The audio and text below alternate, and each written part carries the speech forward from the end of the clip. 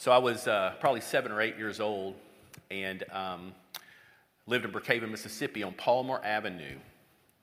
And our house was situated so that there was one long hall. My bedroom was at the end of the hall, and at the opposite end of the hall was where the bathroom was. When you'd exit my room, immediately to my left would be my parents' room. A little bit further down the hall was my sister's room. And at the end of that hall, opposite of my bedroom, was the bathroom, but there was also a sort of split where you could go into the den, which is where all the life really occurred, and the living room, which is where most people, the only thing that really occurred there was on Sunday night after church, people would come over and the adults would eat dessert and drink coffee and talk. And all the kids played outside. Well, being a 7 or 8 year old and being able to conjure up things in my mind, sometimes fearful things, in the dark of the night, when I would make my way from my bedroom to the bathroom, because I needed to go to the bathroom, I would get to that split, and over on the living room side, my mind conjured up a man crouching with a knife. It was completely in my imagination. But I saw it every time I made that trip. I would run in my little sock feet quick as I could. I would come back. Sometimes I would go to my parents and I would say something to my dad, and he would dutifully get up and go look in the room because he knew I needed him to go look in the living room and see that there was no man crouching with a knife. Sometimes, I don't remember every instance, but I'm sure he rolled over and said, "Brian, go back to bed. There's no man with a knife." Sometimes I just sprinted back to my bed.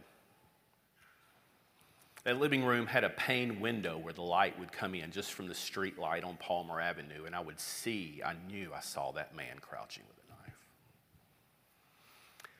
Darkness has always been, or often is associated with fear, with things that are scary, even with violence.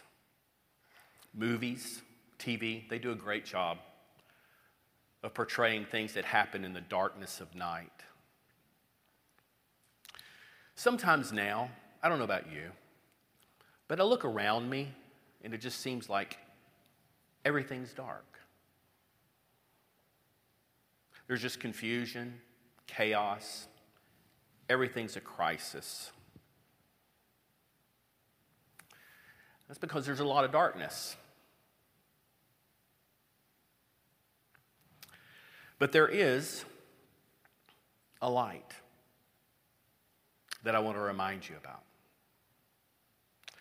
In John chapter 8, verse 12, Jesus is talking, interestingly, after the woman caught in adultery. And it's not necessarily the same occurrence or occasion. But he makes the statement, "I am the light of the world." And then in 1 John 1, verse 5, this is the message we've heard from him and proclaimed to you, that God is light, and in him there is no darkness at all. There's a battle, don't you think, going on between light and dark. And there's so much darkness because people love the dark. There's this tussle. Sometimes it's even within ourselves, between the flesh and the spirit. Sometimes it's in our immediate world, and we're affected by dark, scary, even evil things.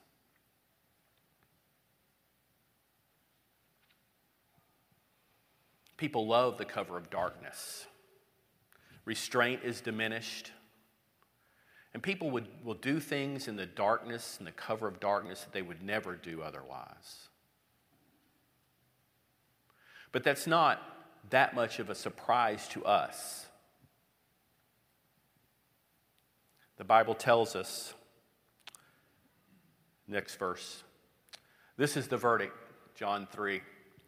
Light has come into the world, but people love darkness instead of the light because their deeds were evil. For the next 3 weeks, I'm going to be up here, and I'm going to be talking about light. What does it mean when in John 8 it says, I am the light of the world? What does that even mean? So I'm going to tell you a couple things that I think it means. And they're rather simple. First, there's no other light. It's not Muhammad. It's not Buddha. It's not people you know. It's not celebrities. It's not preachers or ministers or pastors or bloggers or podcasters. There's only one light. And his name is Jesus. And everybody needs him. You know how you know everybody needs him? Look at the darkness.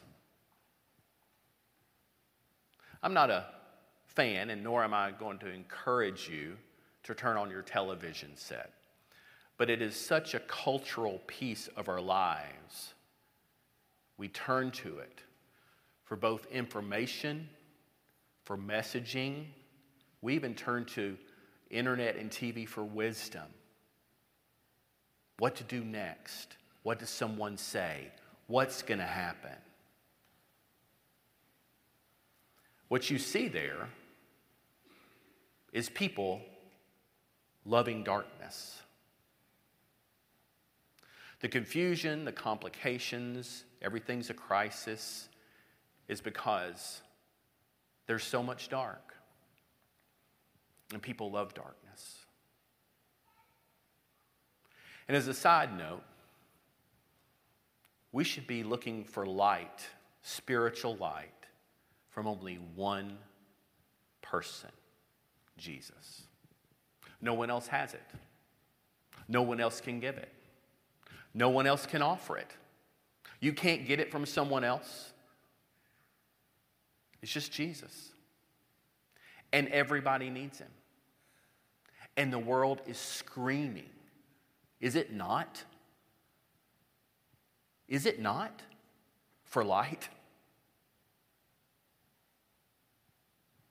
It's screaming for it. I was going to ask myself, which I did, a simple question, and it only comes with a very simple answer. Brian, do you know what you can't do without the light? And the simple answer was, well, I can't see very well where I'm going. Maybe you, like me, have sometimes ended up in situations, or there have been occasions, when I've looked back and asked myself, how in the world did I find myself in this place?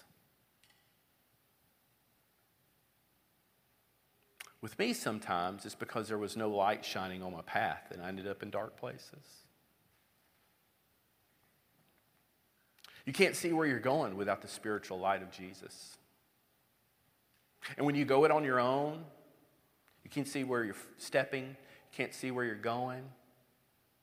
You end up where? Bad spots.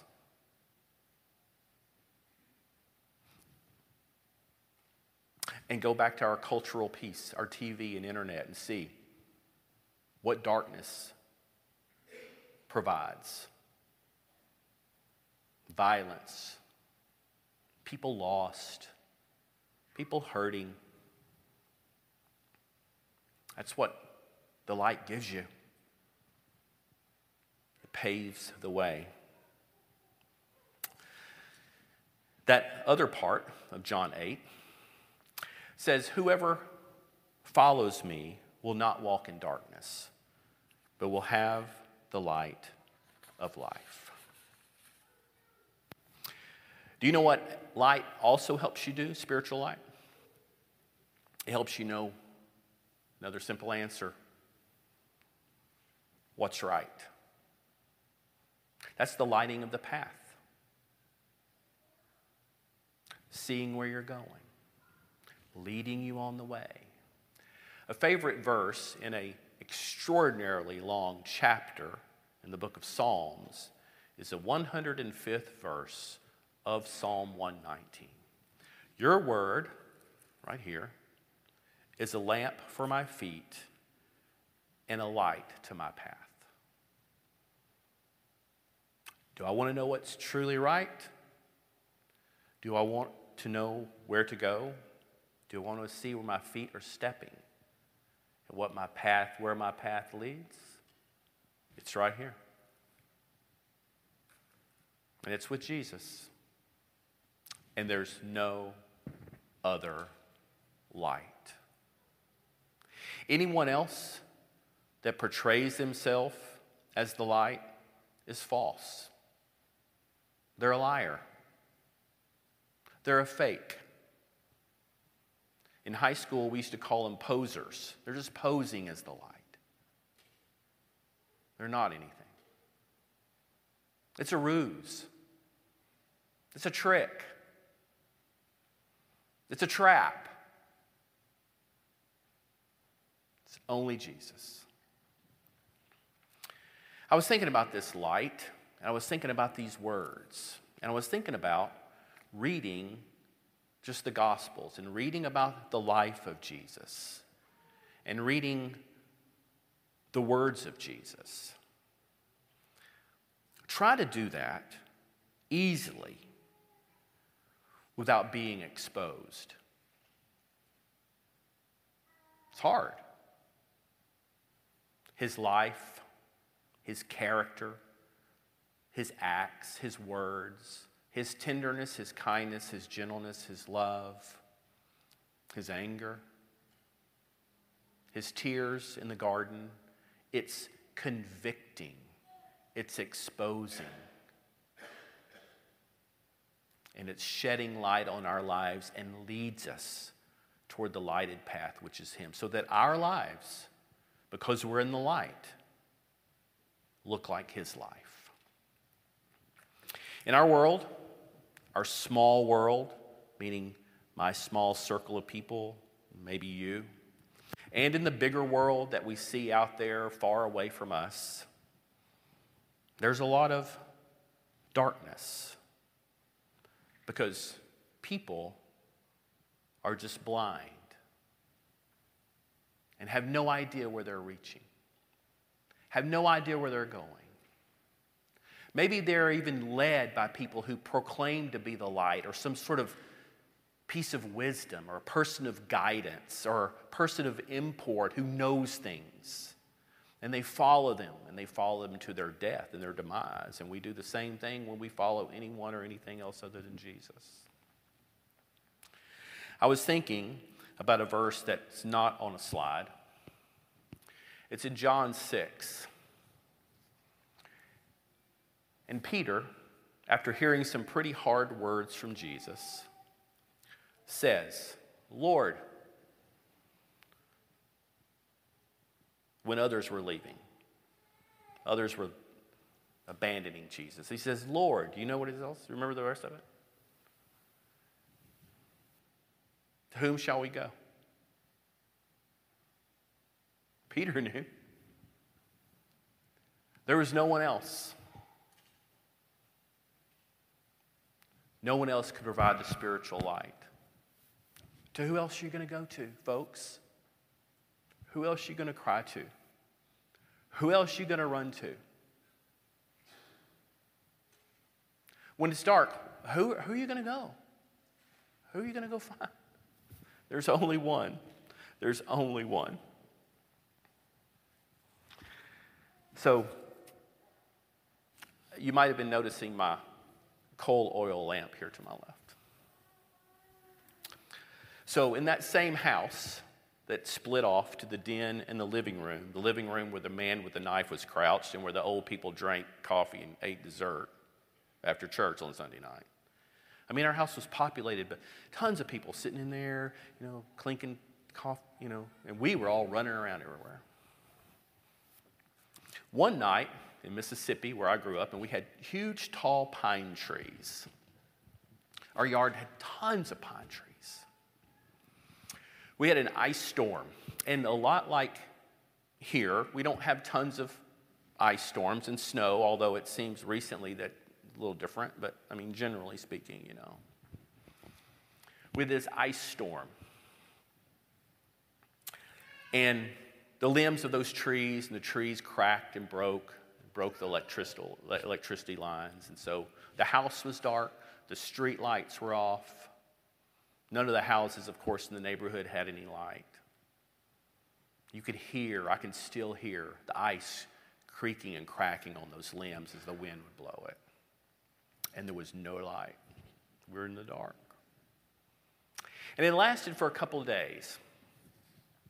It took a while for the electricity to get back on. There was a lot of down power lines, and it was just going to take a while.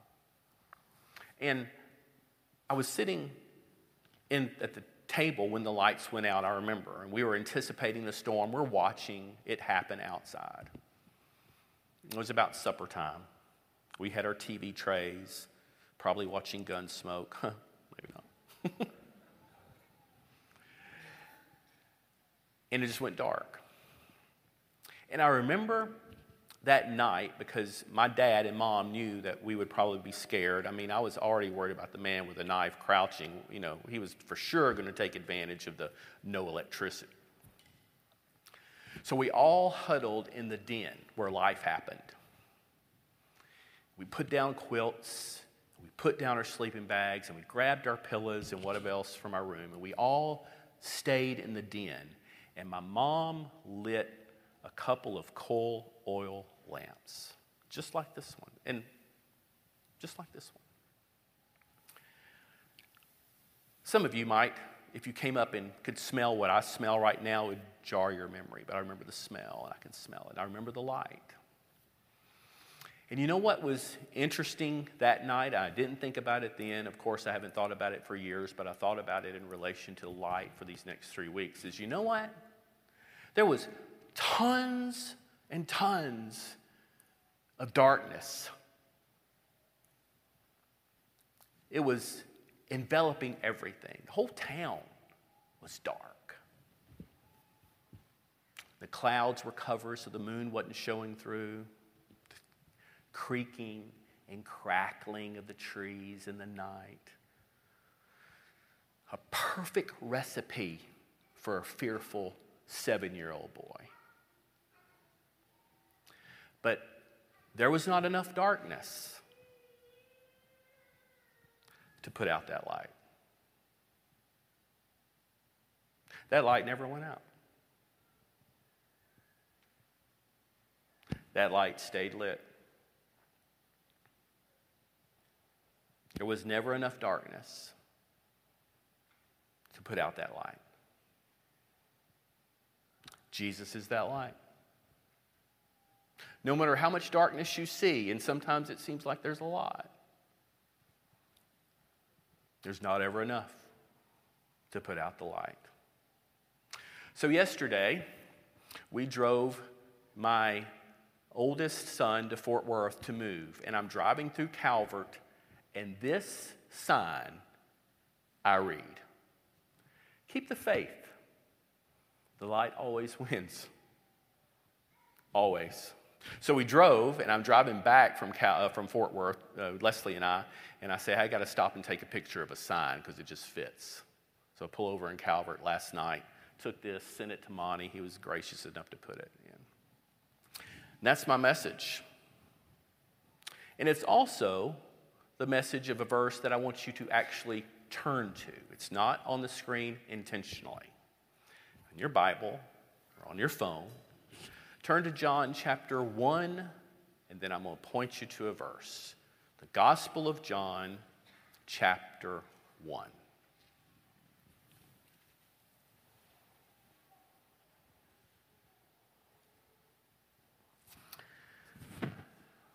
John 1. And the verse says what I want you to take away. Verse 5. And the light shines on in the darkness, but the light has not overcome it. But the light has not been overcome. Or maybe mastered, or maybe understood.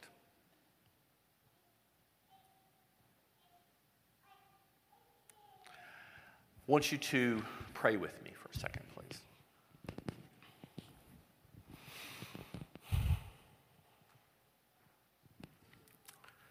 Father, we thank you for the light. We thank you for the darkness does not overcome it. We thank you for the light that is Jesus. We thank you for the hope that is found only in you. May the message of the Scriptures